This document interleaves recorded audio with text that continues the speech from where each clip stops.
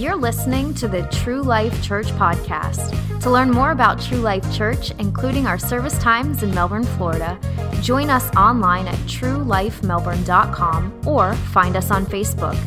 Today's message comes from lead pastor Joshua Smith.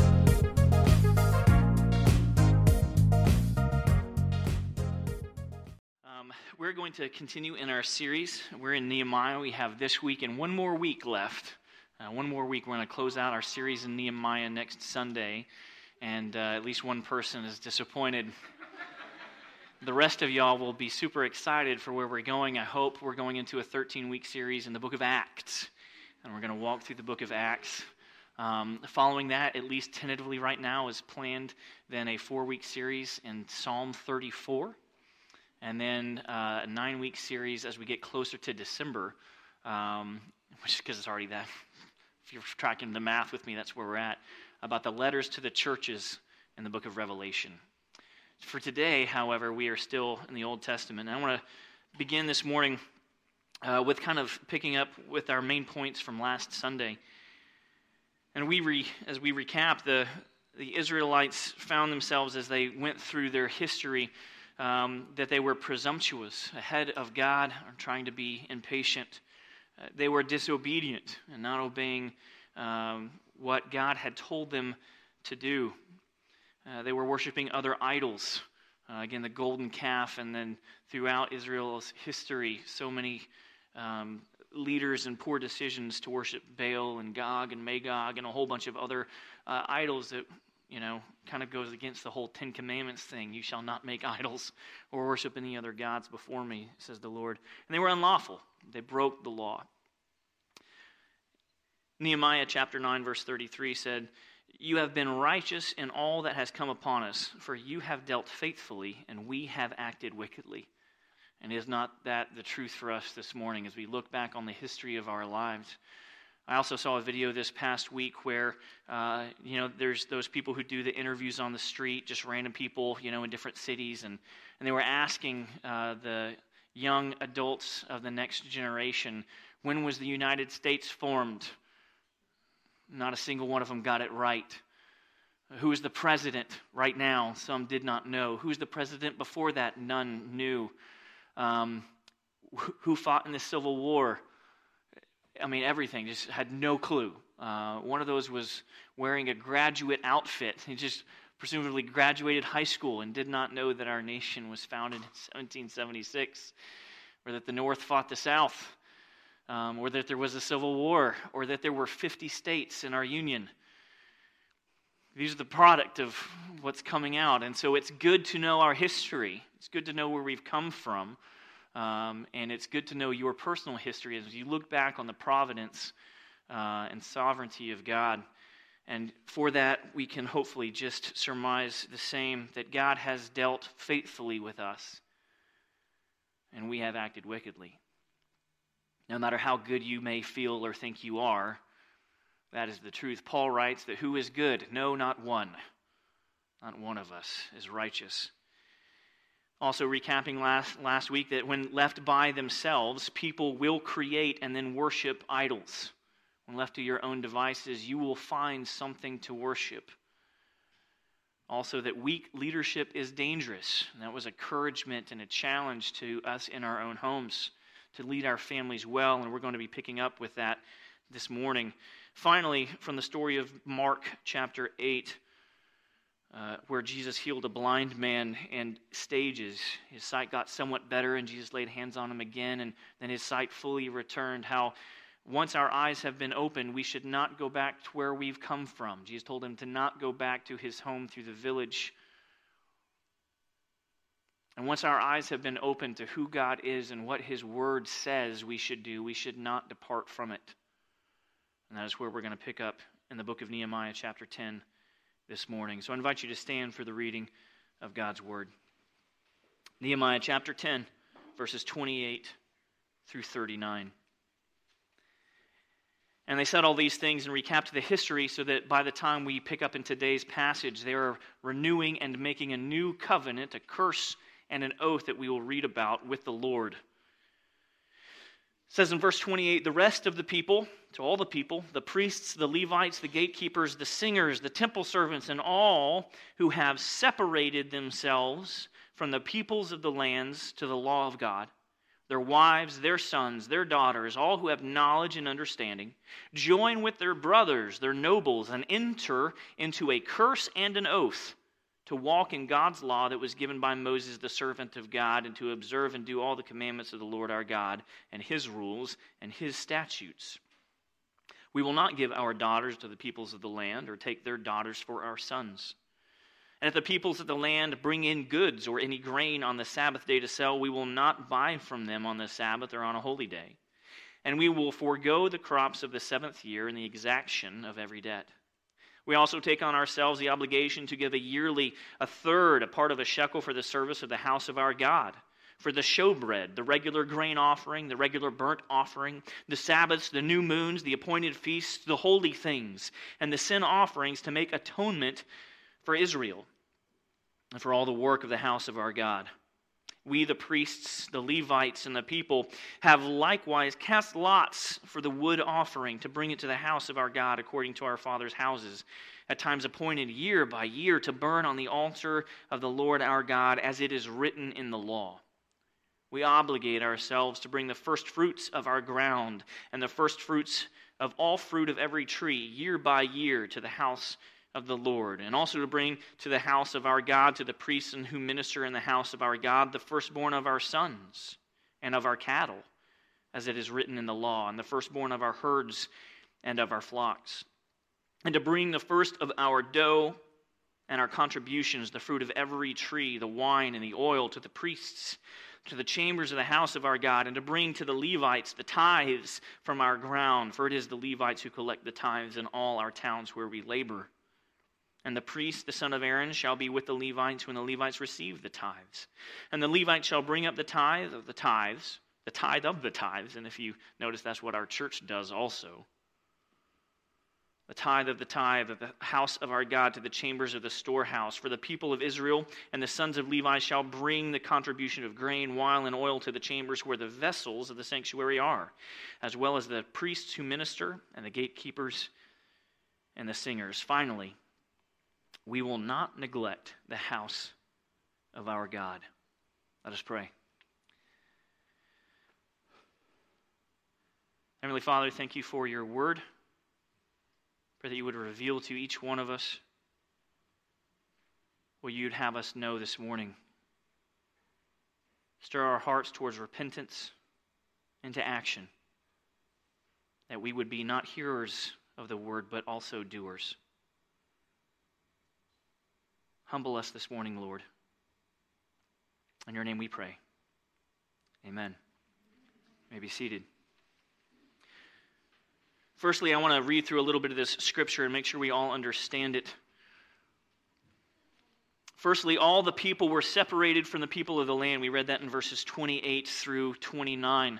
And they were separated from the people of around the surrounding tribes. Well, why? Because the surrounding tribes did not worship God. So they separated themselves in order to make this curse and the oath. And after all this we've been reading in Nehemiah, by this point they have heard the law, which is all the first 5 books, the Torah of our Old Testament. They have heard it many, many, many times. For days and days they have been reading this and come to understand it. So by this point, again, we read that all who have knowledge and understanding, in verse 28, by this point, no one is left out of understanding or knowing what the scriptures have said and what they were supposed to do. So they're going to make this covenant, a curse and an oath, obligating themselves to the service of the Lord and what they should do. The law has laid out what they should do, and they have understood by this point that they have been disobedient or rebellious and not doing those things. And say, well, now we know. Now we know better, and so we will do better. They were not to intermarry with the world also. In other words, biological evangelism. You know, I can't tell you how many times, we have a Christ follower marry a non-Christ follower. And it's a difficult road ahead. One of my teachers growing up in music at a high school level Very nice teacher. But she was a Christ follower, and she married a Jewish man. And the daughter naturally grew up confused. So we should not intermarry with the world. Here they go on to not disrespect the Sabbath by selling goods or any products or to do business, and every seventh year to forego the crops. This is actually also helpful for the soil. They've discovered that agriculturally, is that when you give the land a break, then the crops do better. So for everything there is a reason. Yearly financial support of the temple and its priests and its offerings. They were going to give a tithe of everything that they produced and bring it, all fruit, all grain, all wine, all oil, anything that they came up with, they would give a tithe, 10%, and the first fruits, not the last fruits. In other words, as soon as the paycheck came in, they would give to the temple, not wait till the end of the month and give what was left. This is what Cain and Abel did in Genesis, which is why God looked favorably upon Abel's offering and disfavorably upon Cain's. Cain brought what was last or least and left over, and what was not required. Abel brought what was first fruits, and what was required. So a good lesson for us in that also. You may be confused here in verse 36 and 37 how they even brought the first fruits and their firstborn sons. Now we know that our God, as then as now, was not a God of child sacrifice. So what does that mean? Well, it means that they should have been sacrificed. The firstborn son, they give the firstborn of everything that was produced. So if I was a man, I would take, I am a man, all right? So last time I checked, so if I was a man back then, I would take Landon, my firstborn son, and I would have taken him to the temple, and instead of sacrificing him into the history of Abram and Abraham, where God provided a ram in the thicket instead of sacrificing Isaac, I would have brought Landon to the temple, and instead of sacrificing Landon, I would have sacrificed a lamb. And my son would have known from a very young age that he was covered by the blood of the lamb. Old Testament and New joined together. It's a pretty cool little note. Also, a little fun fact, haven't done one of those in a while. If a goat ever gave birth to twins, one of those twins, the healthier, pure one, would be sacrificed as an offering. All right? And the other goat would have everyone come together and lay their sins. They would proclaim their sins on the goat. This was their atonement, and they would send the goat out into the wilderness. This was called the scapegoat. If you ever wonder where that title comes from, it's biblical. Anyway, moving on. Now if you get nothing else out of this morning, you can tell your friends, you know where scapegoat comes from? Because I do. So they would bring all the first fruits, even their sons, and come be atoned by the blood of the Lamb. And if you want to read that to make sure I'm not making that up, that's in Exodus chapter 13, verse 30. Finally, this passage concludes with arguably the most important statement for us this morning out of this passage. And it says this: we will not neglect the house of our God. Say that with me. We will not neglect the house of our God. Humankind, we are great at bargaining. We like to barter, we like to trade, we like to come up with excuses, and we are great bargainers. Like, I don't really do bargaining. I go into a restaurant, and that's the price on the menu, so I pay the price on the menu. I'm talking about choices you actually have consequences with. In other words, all the way back to Genesis, we see Adam and Eve in the garden, in their minds, bargaining. On one hand, the fruit they should not eat of. On the other hand, the temptation for the knowledge of good and evil. What should I do? Bargaining. You may find a practical use of bargaining with yourself in the morning. Your alarm goes off. There's a wonderful 6-letter word called snooze. So you hit it. 9 minutes later on your iPhone, the alarm goes off again. And if you're lucky, you can hit snooze again. And what you're doing in the recesses of your subconscious is bargaining. I set my alarm for 5:30 a.m., but I know deep down inside I really don't have to get up till 6. So you're bargaining every time you hit snooze. What can I get away with within reason? Every time you speed on the highway, is there a cop around? Not that I see. What's the speed limit? 40. 45 it is. So you're bargaining with what you can think you can get away with in the margin and in the gray area. Bargaining leads us to a corrupt mentality and a distorted theology that says, I am a good person. I do good things. And value ourselves very highly when we shouldn't. If you are speeding on the highway and the speed limit says 70, and you go 79, and no one catches you, have you broken the law? Yes. If you are going 71 on I-95 and the cop pulls you over, have you broken the law? Yes, because the speed limit sign clearly says 70. See, at some point in time, someone thought it was wise to not have humans go 105 miles an hour down the interstate in a plastic car with some metal and software.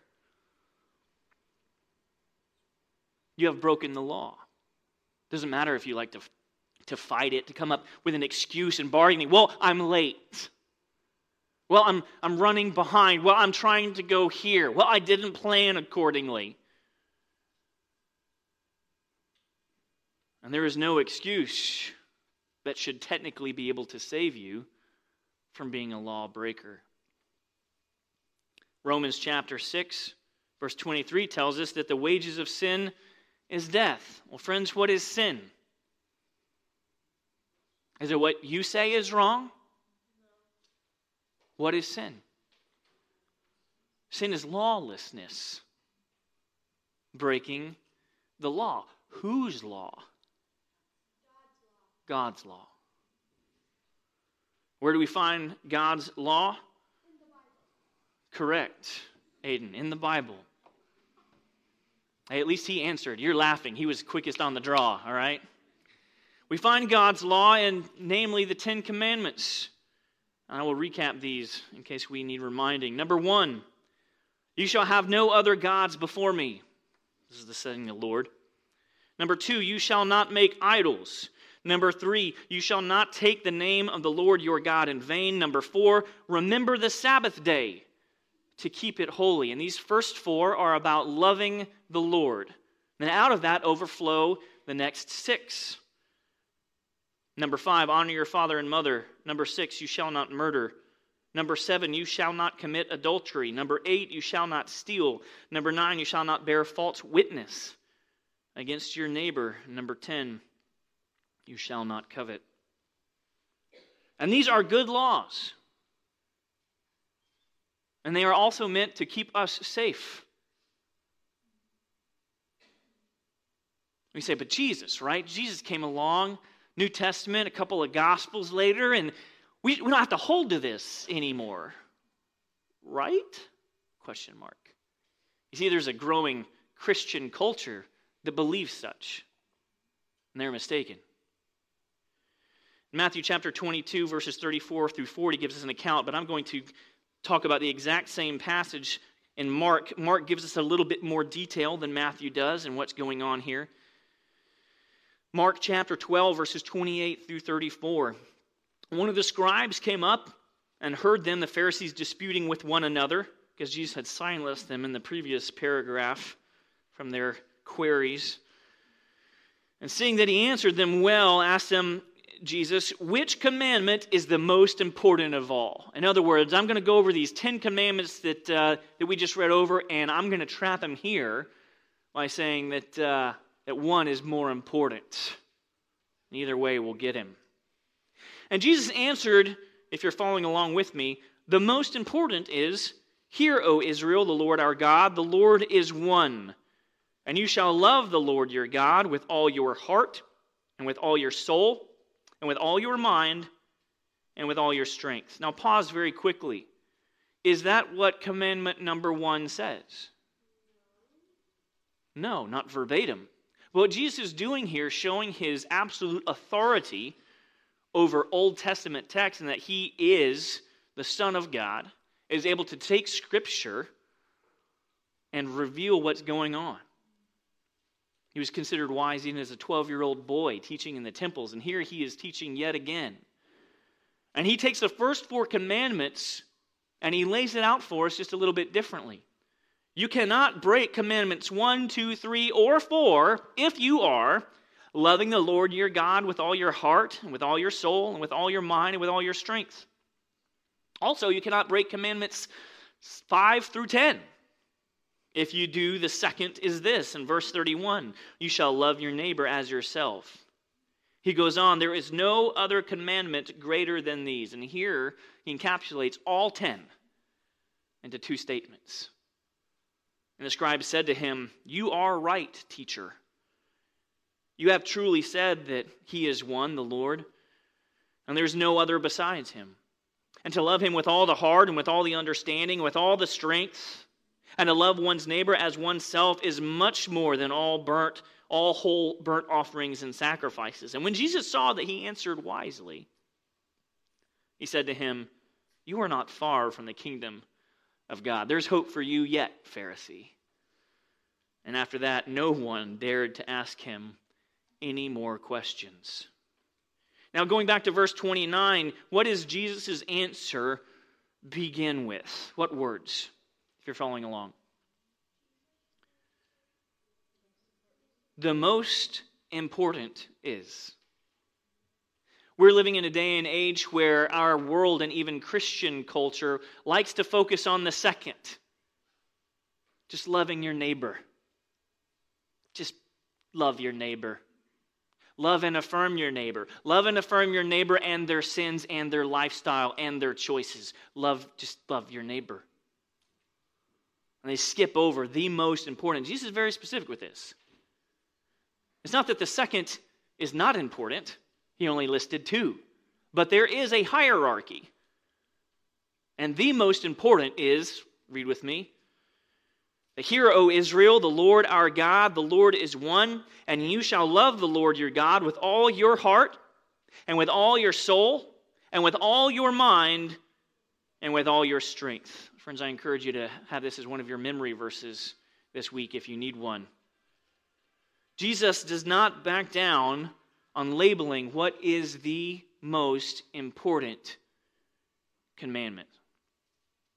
In ministry for the last 17, 18 years now, I've been exposed to some interesting conversations and questions in the different areas of ministry that I've served, both here and at large churches in Atlanta and otherwise in the state of Florida.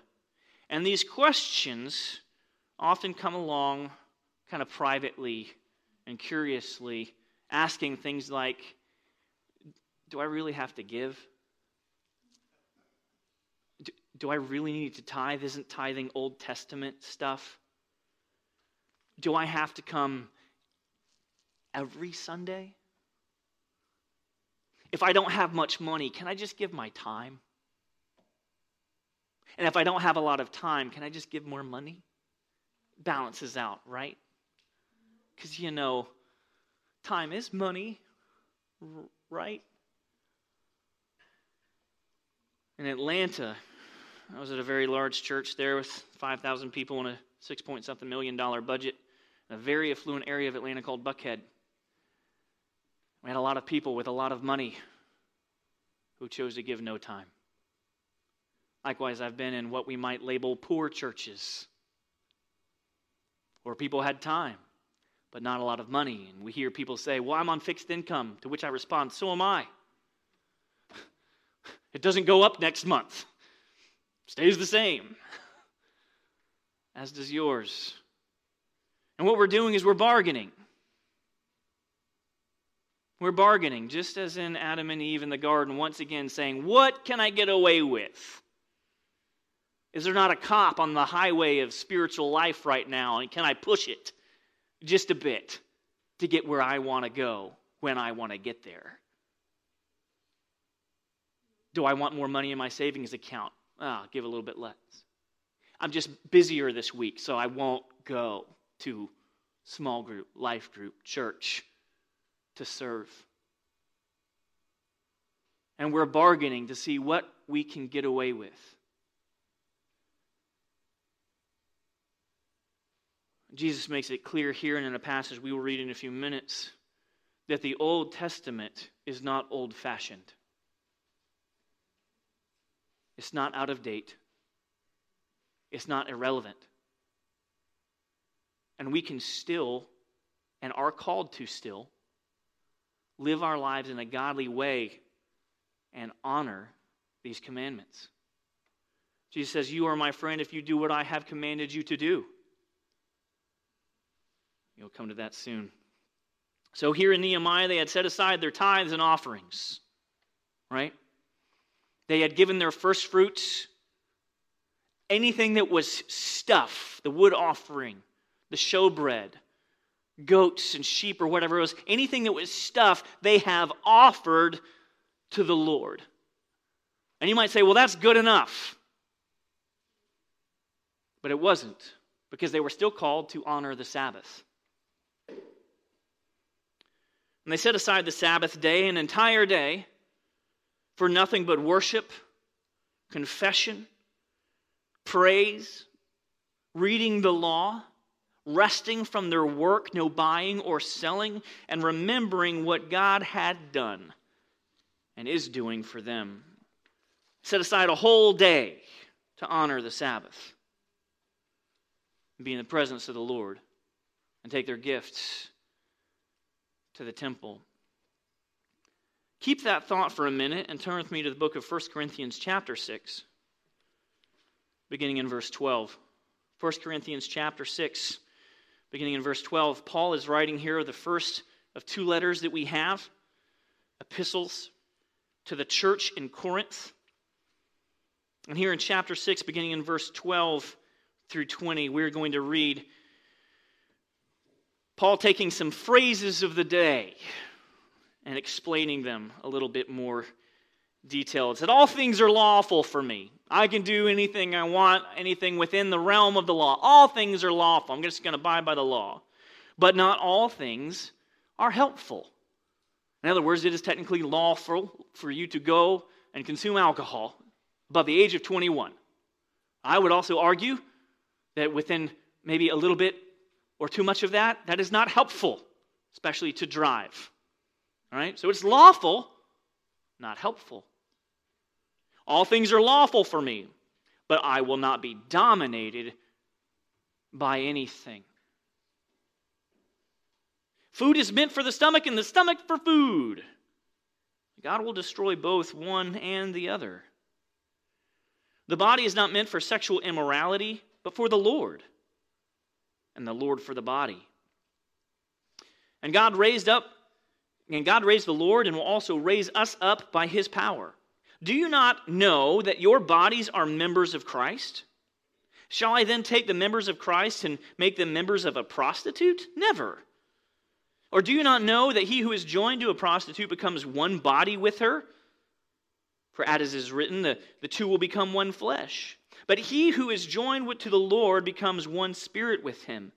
Flee from sexual immorality. Every other sin a person commits is outside the body, but the sexually immoral person sins against his own body. And here we come to the meat of this passage for us today. Or do you not know that your body is a temple of the Holy Spirit within you, whom you have from God? You are not your own, for you were bought with a price. So glorify God in your body. Your body is a temple. A temple to who? The Lord. For what?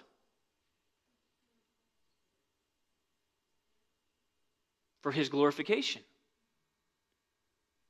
Now, there's no more need after Jesus for burnt offerings, for killing animals or sheep or goats or pilgrimages to Jerusalem, or not even to remember the feasts by going there. That's part of what Jesus came to do. You can debate this sometimes, but it's very clear for us in Acts chapter 15 that the elders of the church in Jerusalem with Paul, and you don't have to turn there, but they decided we as Gentiles, and that's who we were not Jewish before we became Christ followers. At least I believe so. That might be your road, in which case I would argue that you have a different route laid out for you to be obedient. But for us who are Gentiles, not Jewish, grafted into the tree, we've talked about this a few weeks ago of Israel, that in Acts 15, they were not expected to keep the full law of Moses. And that's good, because that would mean we would have 613 mitzvot. 613 laws we would have to keep. Ceremonial laws, moral laws, social laws, food laws, purity laws, feasts outlining sacrifices and offering, instructions for the priesthood and the tabernacle. Whew! I am so glad that those 613 laws we don't have to hold to. But those do not negate the 10. God's laws. Those were the law of Moses. And there's even in the Hebrew a very big distinction between the two. That these 10 are not up for debate. How could they be when Jesus summed them all up? And then in Matthew chapter 5, verse 17, I will turn there, Matthew chapter 5, and you're welcome to turn there with me for 3 or 4 verses. Matthew chapter 5, 17 through 20, Jesus is speaking on the Sermon on the Mount, and he says, "Do not think that I have come to abolish the law or the prophets. I have not come to nullify it, to make it obsolete. In fact," he goes on the opposite, "I have not come to abolish them, but to fulfill them, so that they would be even clearer for you now, and we would understand them in their completion. For truly I say to you, until heaven and earth pass away, not an iota, not a dot will pass from the law until all is accomplished. Therefore, whoever relaxes one of the least of these commandments and teaches others to do the same will be called least in the kingdom of heaven. But whoever does them and teaches them will be called great in the kingdom of heaven. For I tell you, unless your righteousness exceeds that of the scribes and Pharisees, you will never enter the kingdom of heaven." I was talking with Jeremy, a friend of mine who's running our lights for us this morning. I was talking with him this morning. He was telling me a story which I have now acquired without his permission, so I hope it's okay. And he and his family went out for a day of sun and fun yesterday. Now, Jeremy, he said he does not burn in the sun too easily, so sunscreen is second thought for him. It's a different matter entirely for some of his kids who went out without sunscreen and are now promptly lobsters. He said they put on sunscreen about 15 to 30 minutes before they were done outside, and by then the damage had been done. They were burned. Friends, I don't want us to wait to put on sunscreen in our spiritual life. If we know what we should do today, then we should do it today. You were hopefully passed a Post-it note just a bit ago, and I'd like to encourage you to take it out. We're about to go into a pop quiz where you have to name every 17th verse of the last chapter of Nehemiah. I'm totally kidding. No, what you're going to do is you're going to write down some numbers here, and they're going to be specific to you. And the numbers that you're going to write down, I'm going to walk through some statistics to lead us to a point this morning. The first number I want you to write down this morning is 168. If you want to know the significance of that number, that is the number of hours that you and I have in every week. 24 hours a day, you can do the math, times 7. 12 to 15 hours on average on planet Earth we have of daylight. 12 to 15 hours of daylight. At the equator, it's actually 12 all the time. Sun never sets, though, at the North Pole. And if you lived in Iceland in a few weeks on the summer solstice on June 21st, the sun would set after midnight and rise again before 3 a.m. It's a lot of daylight. Inversely, even in London, December solstice, they have 17 hours of darkness in London. That's pretty dark here, eh, chap? Righto.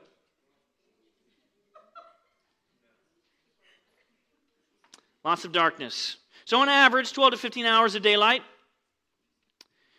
And again, we're going to reflect on what the Sabbath is. A Sabbath is laid out for us in Scripture. Jesus builds and not nullifies it. He builds to this. Again, he's not come to abolish it, but to fulfill it. And a Sabbath is a day to keep for the Lord, right? Any argument with that? A Sabbath is a day for His worship, yes. A day for prayer, yes. A day for confession. We've read about that even in the book of Nehemiah. A day for sacrifice. Now, we are, again, not offering up burnt wood offerings or sheep or goats or anything like that, but what we are called to sacrifice is what? The self. Romans tells us this. This is our spiritual act of worship, the sacrificing of our bodies for the glory of God. And what we find out is that, if you've never thought about it this way, the Sabbath is a tithe of time.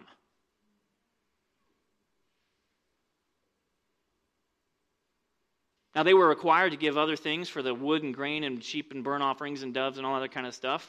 And, not an exemption from, and the tithe of time by setting apart a day for nothing but the Lord.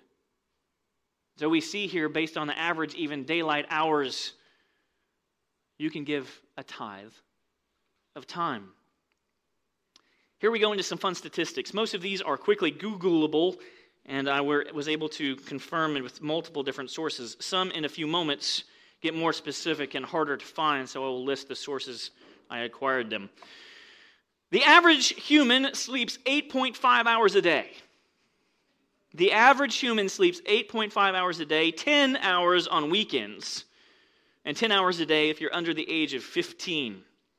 The result of that, again, we're going to do some math, and this is where you have to do some math. I encourage you to think about how many hours you sleep and multiply that times 7. And what we're going to do is keep a running total, subtracting eventually that from 180. Track with me, all right. You need more sleep the younger you are. And then when you are older, you still need more sleep, but no one will let you get it. The average American, the average human on planet Earth sleeps 8.5 hours a day. So if you need a rough average, that's what you can work with. Again, do the math on your Post-it note according to what you are sleeping. You may find out you're just lazy. Average time working per day is 7.5 hours. That's the average time that someone, when they go to work or sit at their laptop in their home office in their pajamas with a sport coat, will work 7.5 hours a day. And you can do the math. If you work on average 5 days a week, you may work 6, so do the math for you. But that would work out to about 38 hours a week. Here's where things get fun. The average time on social media per day per person is 147 minutes a day and growing yearly.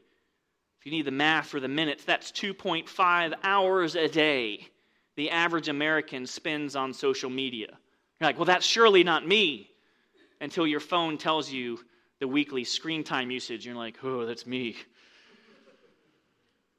You can do the math. If you spend the average of 2.5 hours a day on social media, you end up with 18 hours a week or thereabouts just on Facebook. What a horrible waste of time.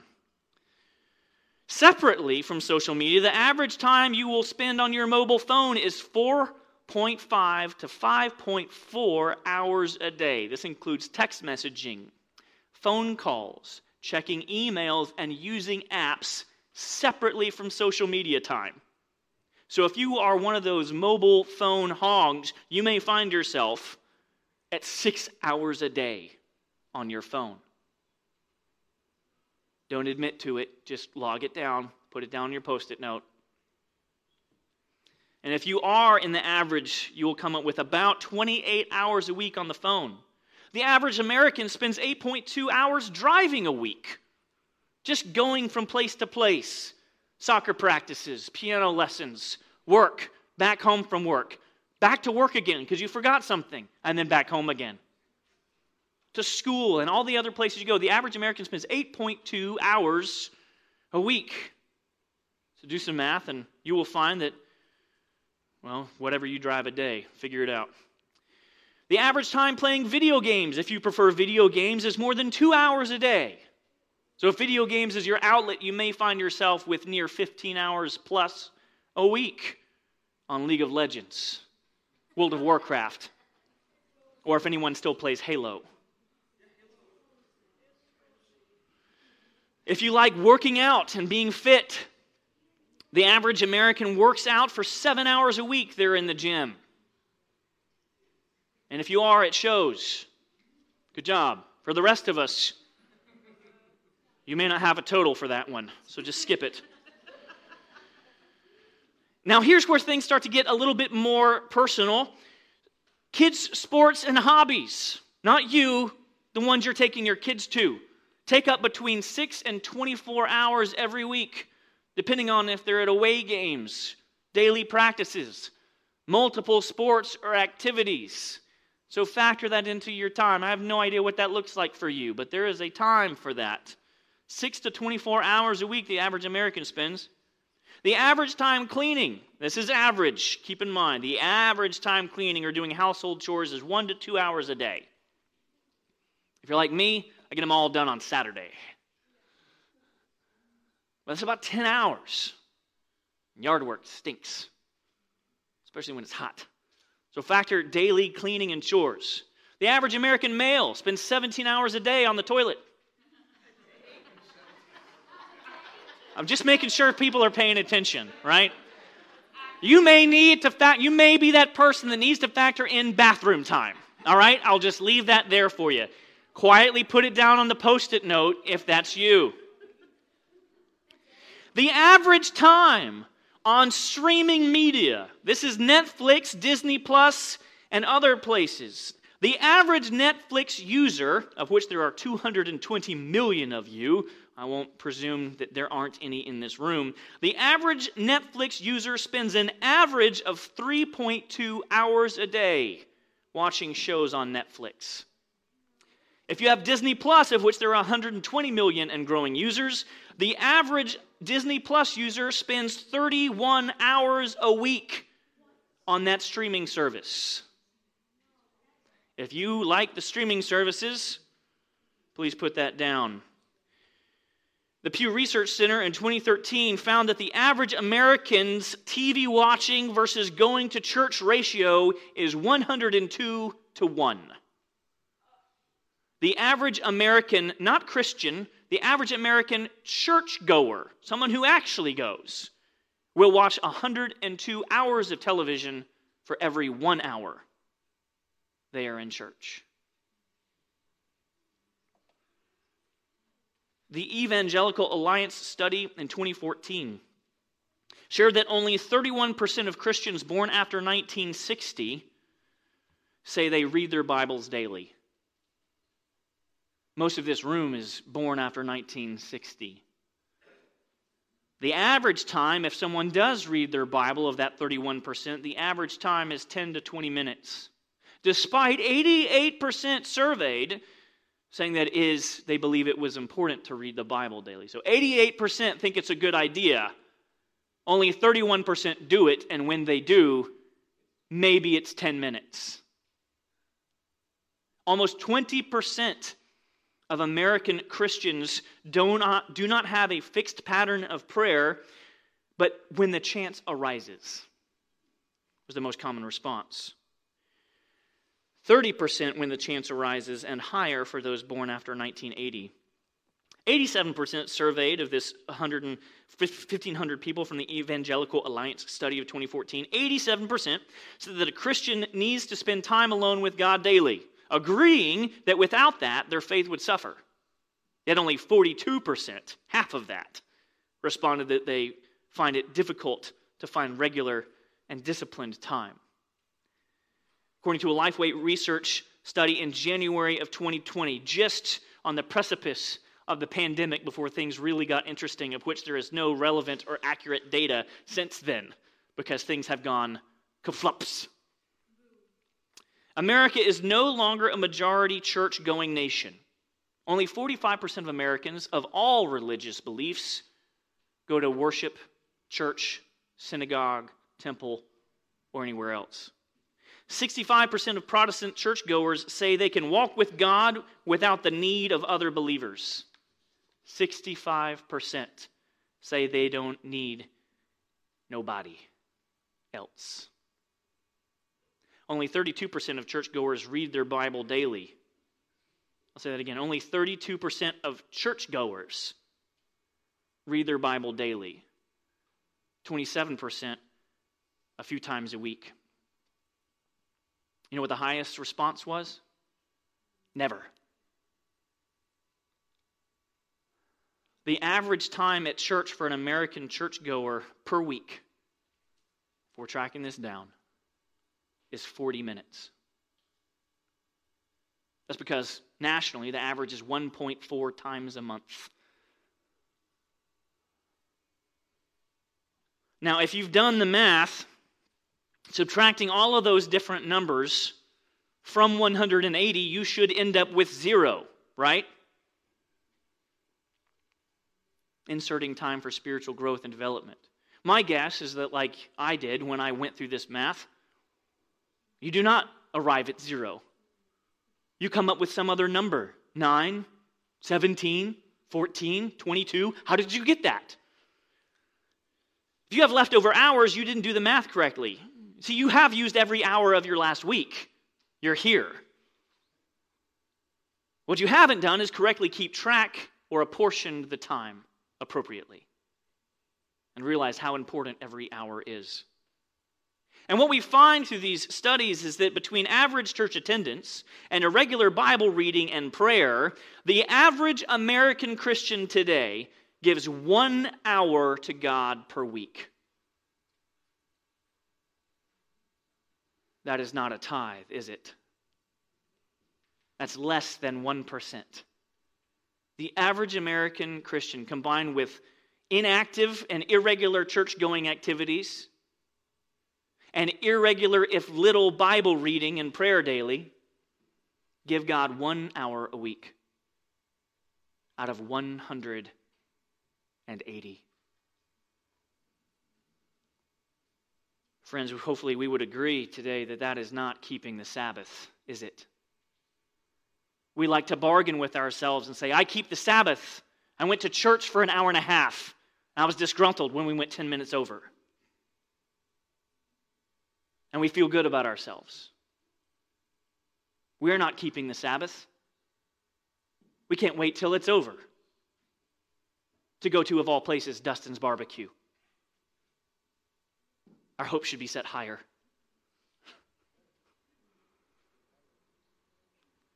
We're not giving a whole day to God.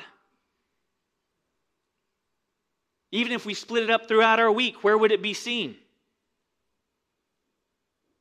We have the ease and privilege, as Lance mentioned earlier, of running into the very throne room of God whenever we choose. We just don't choose to. We have the privilege of being the temple of the living God, our bodies, the dwelling place of the Spirit of God in us, and we, as in the Israelites here in the end of our passage in Nehemiah, we are neglecting the house of our God.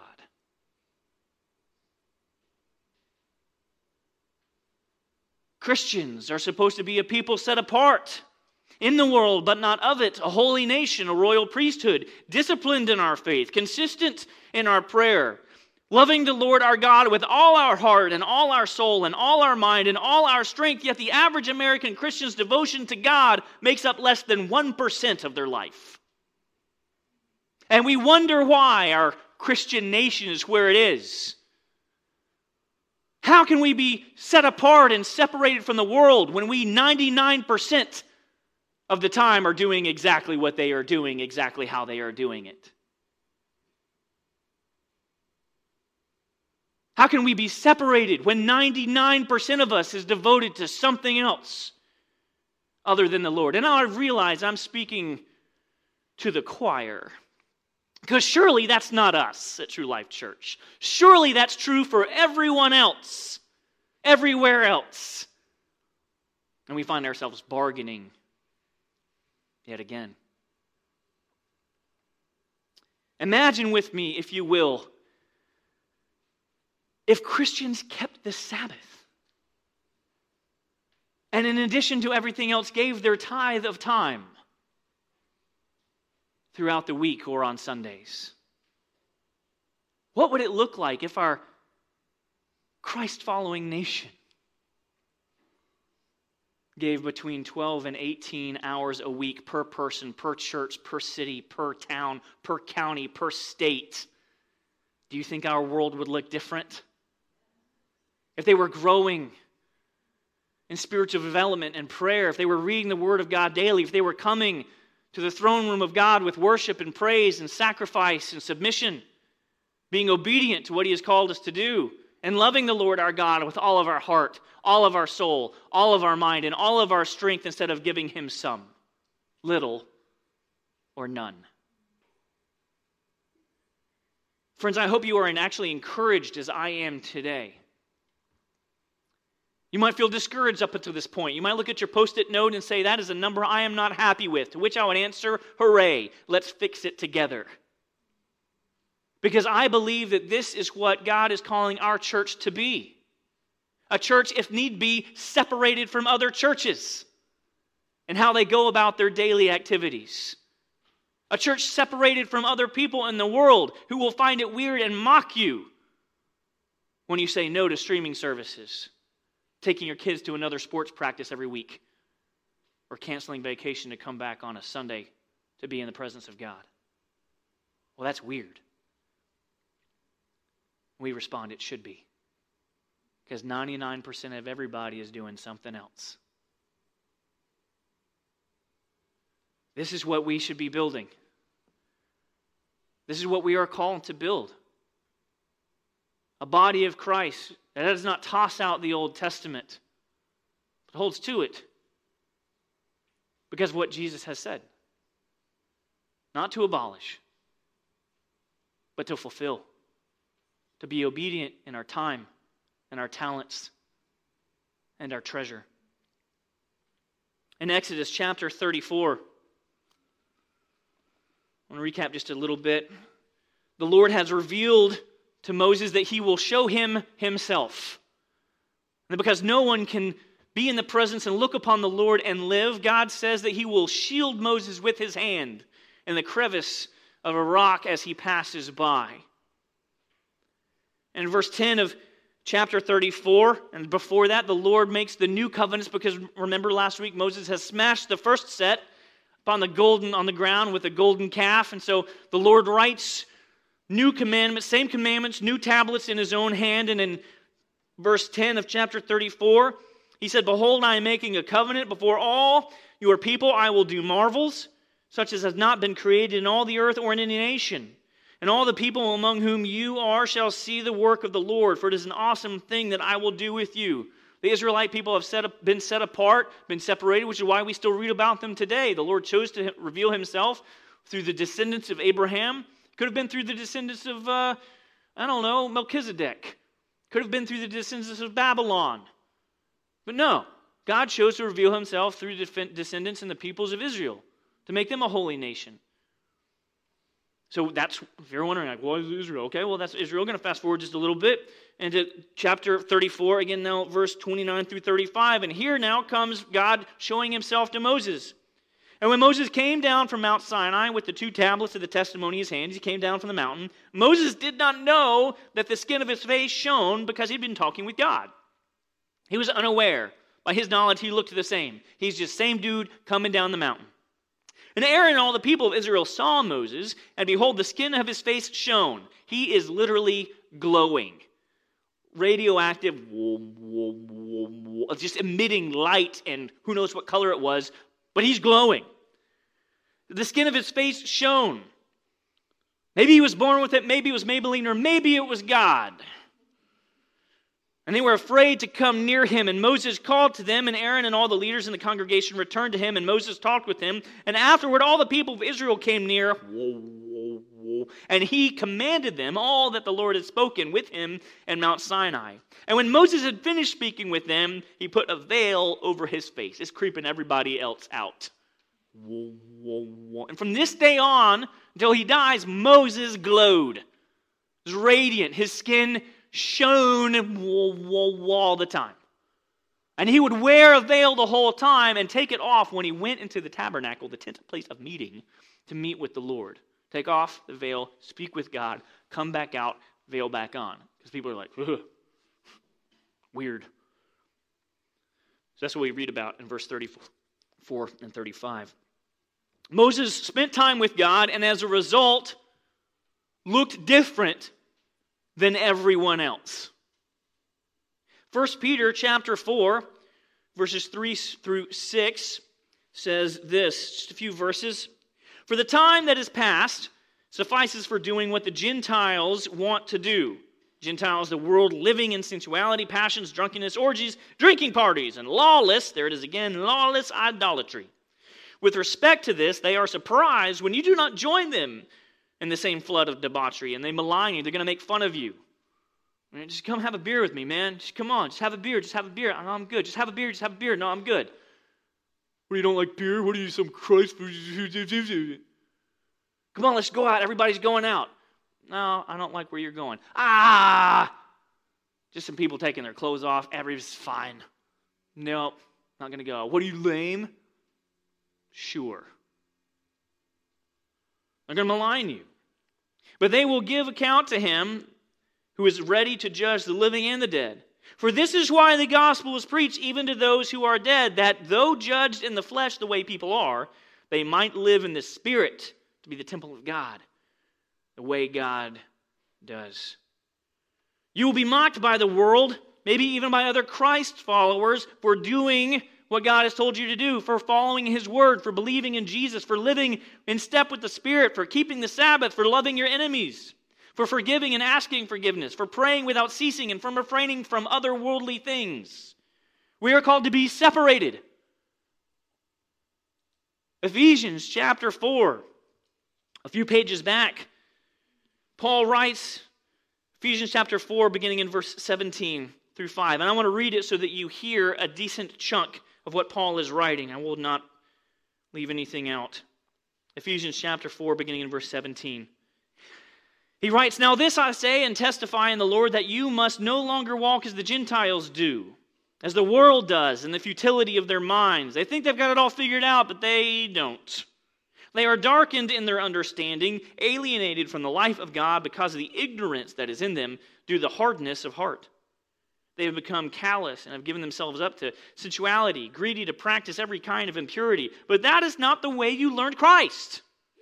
Assuming that you have heard about Him, you shouldn't be living that way. Assuming you were taught in Him, as the truth is in Jesus, to put off your old self, which belongs to your former manner of life and is corrupt through deceitful desires, and to be renewed in the spirit of your minds, to put on the new self, created after the likeness of God in true righteousness and holiness. Therefore, now that we know that therefore is therefore, verse 25, having put away falsehood, let each one of you speak the truth with his neighbor, for we are members of one another.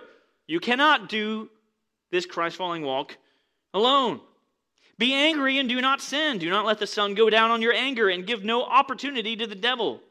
Let the thief no longer steal, but rather let him labor, doing honest work with his own hands, so that he may have something to share with anyone in need.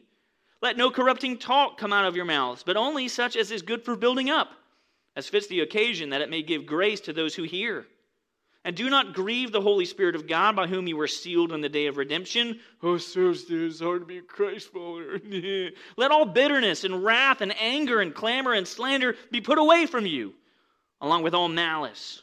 Be kind to one another, tenderhearted, forgiving one another, as in God in Christ forgave you.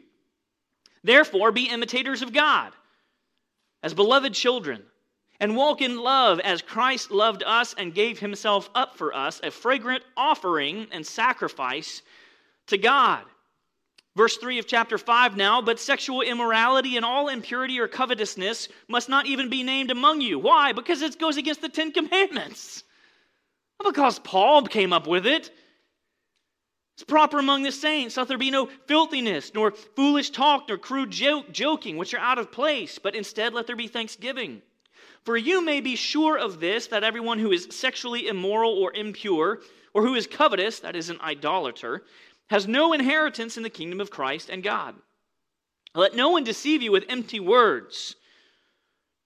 For because of these things, the wrath of God comes upon the sons of disobedience. Therefore, do not become partners with them. We need to be separated. Do not become partners with them. For at one time you were darkness. Hopefully we know that. But now you are light in the Lord. And we should know that also. Walk as children of light. For the fruit of light is found in all that is good and right and true. And try to discern what is pleasing to the Lord. Take no part, separated, in the unfruitful works of darkness, but instead expose them. For it is shameful even to speak of the things that they do in secret. But when anything is exposed by the light, it becomes visible. For anything that becomes visible is light. Therefore it says, Awake, O sleeper, and arise from the dead, and Christ will shine on you. Look carefully then how you walk, not as unwise, but as wise. And underline this next verse in reference to the post-it notes we talked about earlier. Making the best use of the time. You have hours you misused, misappropriated, or didn't even know where they went up. You ended up with a number that wasn't zero. Where did the time go? You don't even know. Make the best use of the time, because the days are evil. Therefore, do not be foolish, but understand what the will of the Lord is.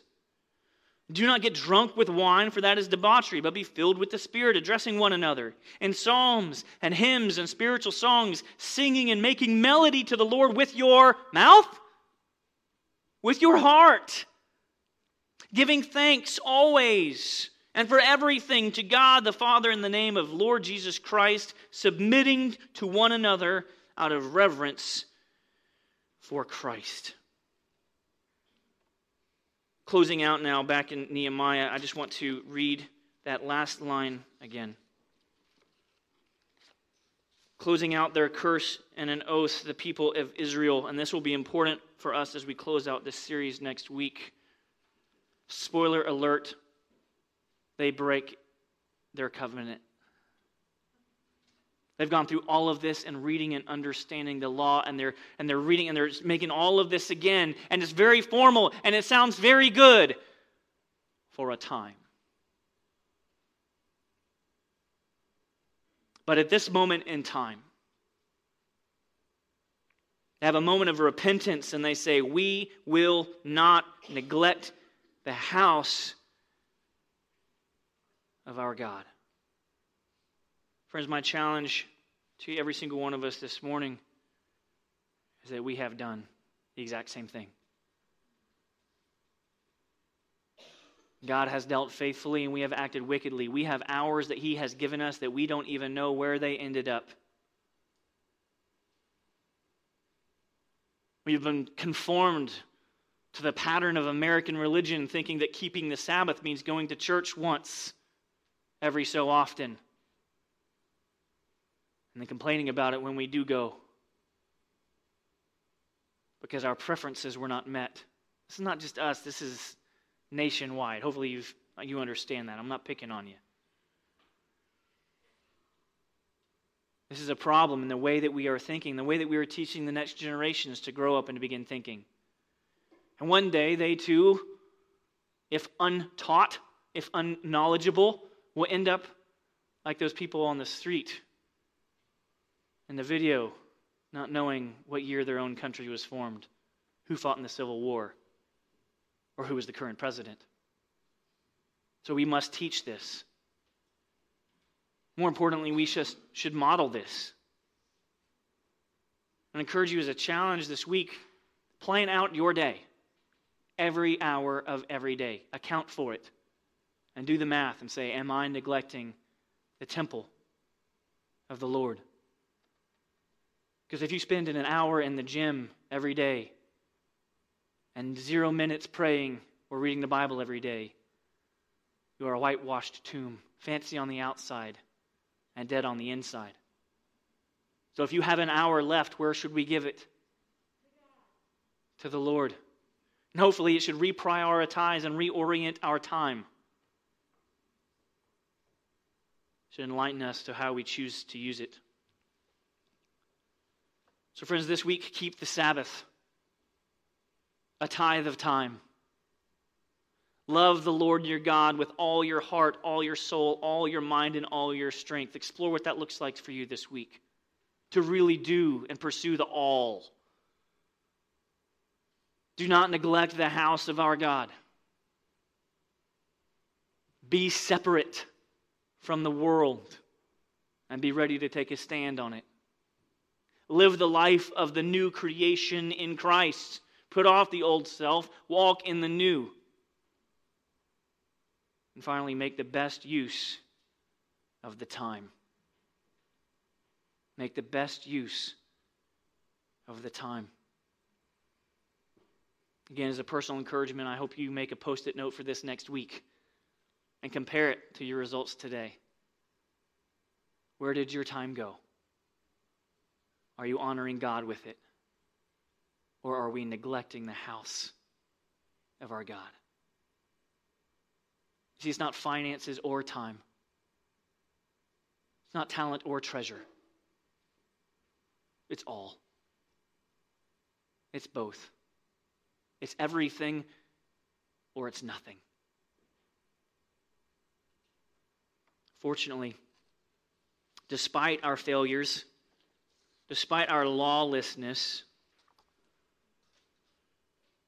God has made a way for us.